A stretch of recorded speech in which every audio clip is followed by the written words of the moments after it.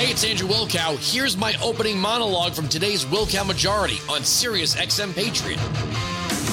I am not one of these people that's excited that Biden is hitting an air fingers, quote, pause on this disinformation governance board.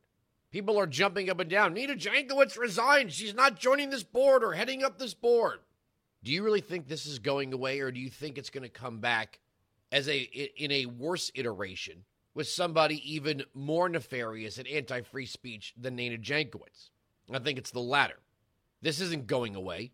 They're just going to find a new way to do it. There are now leaked memos. Accuse is reporting there are leaked memos that Homeland Security is bracing for a mass wave of violence. A mass wave of violence, not from Trump supporters, not from Republicans, not from the so-called Proud Boys, but the pro-life movement, should the Supreme Court overturn Roe v. Wade. So we are probably expecting a mostly peaceful summer, and a media that will be so disingenuous, a Democrat Party that will be so disingenuous. Now their strategy looks like, well, we'll just call Republicans racist. Yawn. When did you stop doing that?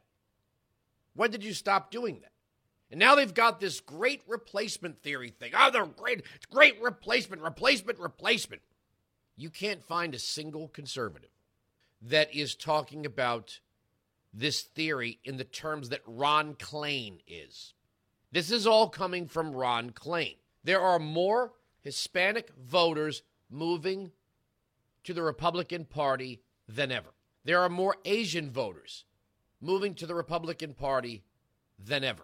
The Hill actually has a piece drawing the line at only a third. If 1/3 of the Hispanic vote moves to the Republican Party, they're saying that's doomsday for Democrats. And there are a lot of black voters that aren't far behind. And you know where you see this activity? It's in the suburbs. People that can get out of the cities, that have grown sick and tired of the crime, with the high taxes and the lousy schools. This is the thing about taxes. And I will say this. If you are paying high taxes and you are getting good services and you're getting a quality of life that you think is of value, then you might grumble and you might gripe and you might tell your accountant for all the deductions. But really you feel like you're getting what you paid for. And when we look at redistribution, there's a difference between some people paying more and some people paying less, and outright redistribution. You know, if your neighbor makes a few $1,000s less than you, or the guy up the block has a house a little bit bigger than you, people won't break out into class war if they don't feel like they're being bled, right? People who make a little more don't mind paying a little more. But when people who make a little more pay a lot more, and they don't feel like they're getting their money's worth, they pick up and leave and go somewhere else. And since the suburbs are the most diverse they've ever been in the history of suburban America, you find people that are going, yeah, that's why I moved here. That's why I moved here. Now, they might not become hard-charging MAGA conservatives or libertarians. They're not flying the "Don't Tread on Me" flag in front of their house, but they want things to work. And what they know now is under Democrat rule, it's not working. Nothing is working. So the Democrats are trying to come back and say, well, you know, there's this great replacement theory thing where white people are... First of all, they're the ones making this a threat. They're making this a threat.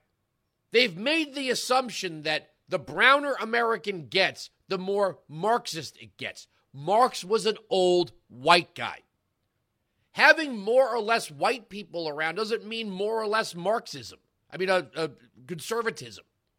Norway's full of white people. Welfare state. Scandinavia, pretty white. Pretty socialist. So you can have all the white people in the world and still have socialism. I've said it before, I'll say it again. I do not care if the majority of America is white. I care that the majority of America is American.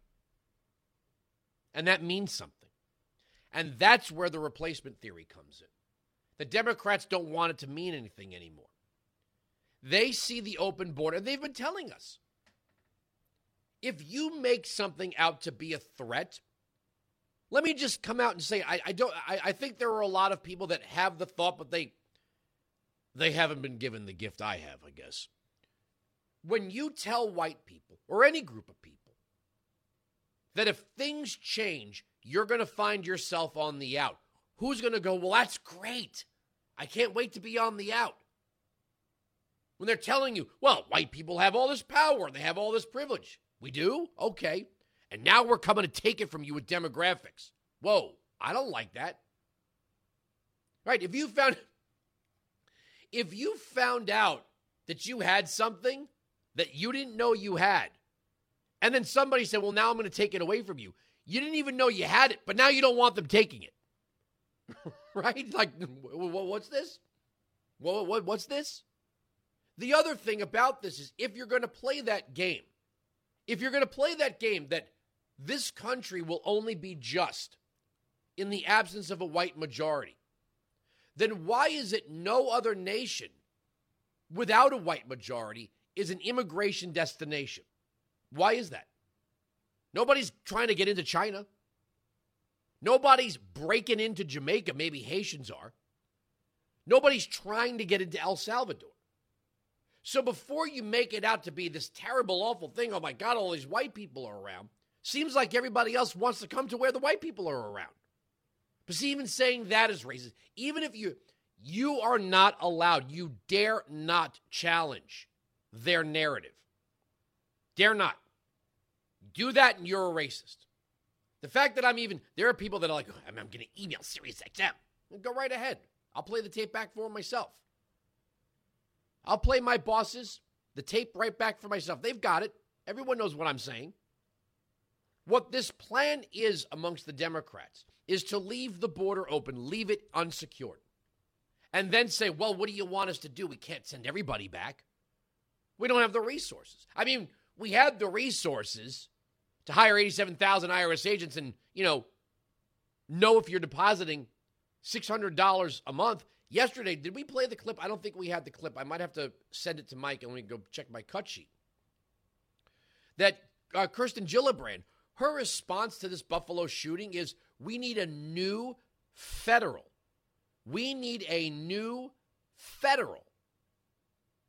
data protection bureau, meaning the government is going to hold your data. And she said, we need this to protect our privacy. Newsflash, Senator, if the government is holding your data without your consent, that's not privacy. That's actually the opposite of privacy. Complete opposite. But what they want now is they want people in the suburbs to hate each other.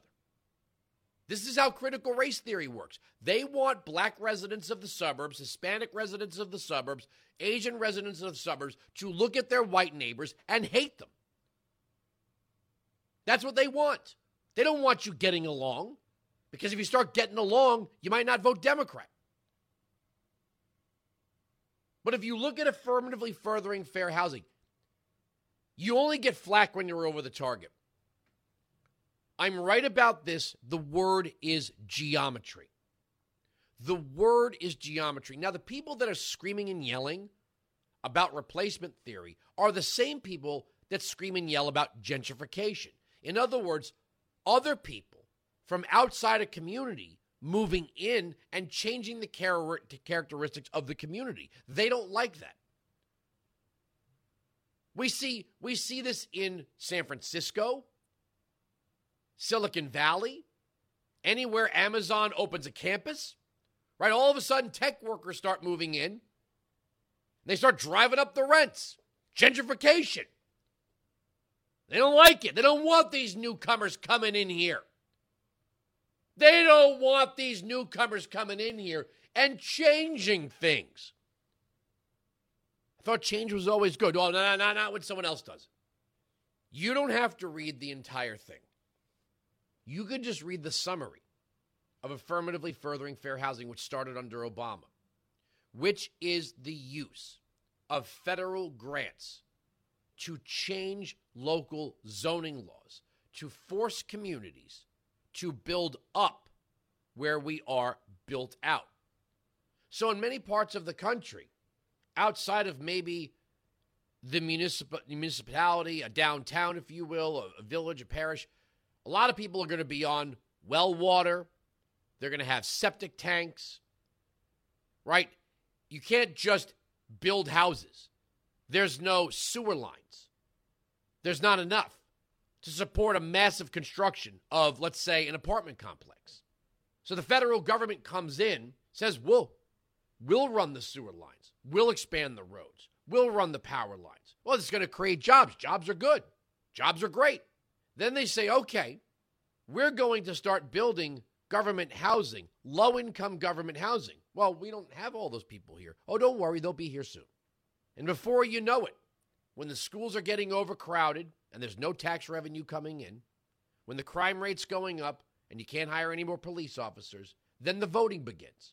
And all of a sudden, your quaint little suburb or your little town looks exactly like a major metropolitan city run by Democrats.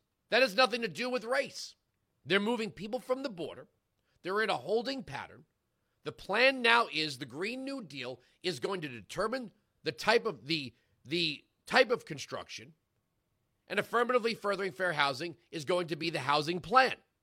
And that is not to allow suburbs and rural areas to have a say in how many housing units are constructed in their jurisdiction.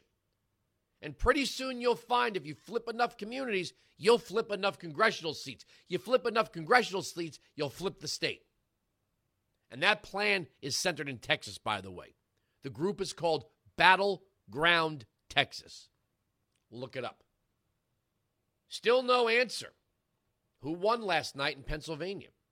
Well, John Fetterman not only had a stroke and is going to be off the campaign trail for the time being, NBC News headline: Fetterman's past gun incident rattles black Democrats in Pennsylvania Senate race.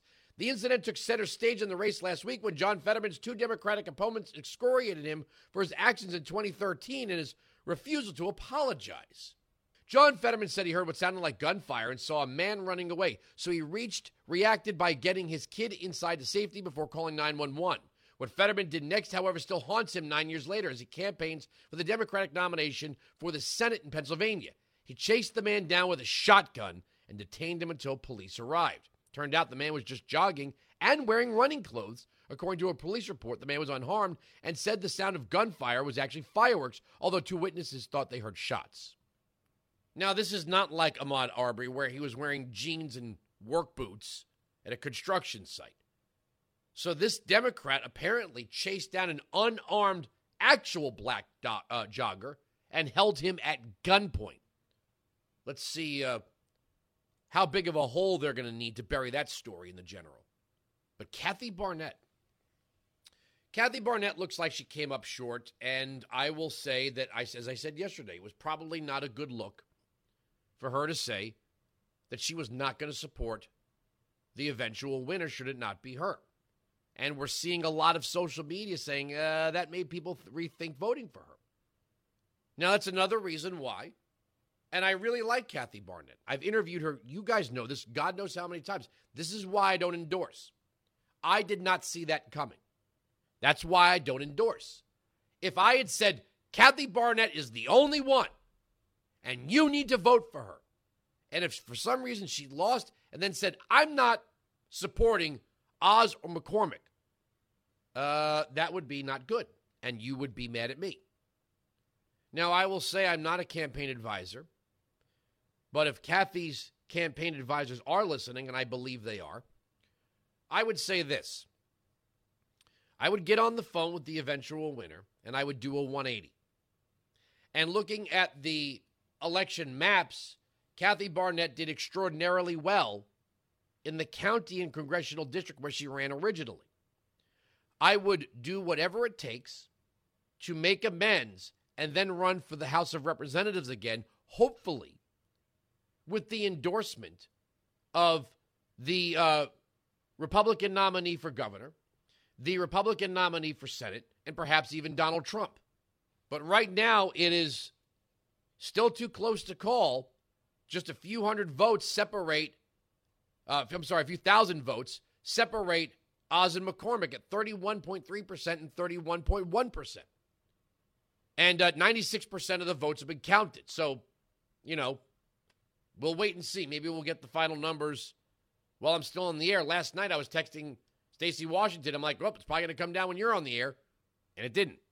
Weinzig 695, Patriot 957-2874. We are right. They are wrong. That's the end of the story. The arguments on this radio program cannot be broken. Sirius XM Patriot. You can join me live on the Will Count Majority, Monday to Friday, noon to 3 East, 9 to noon West, on Sirius XM Patriot, channel 125.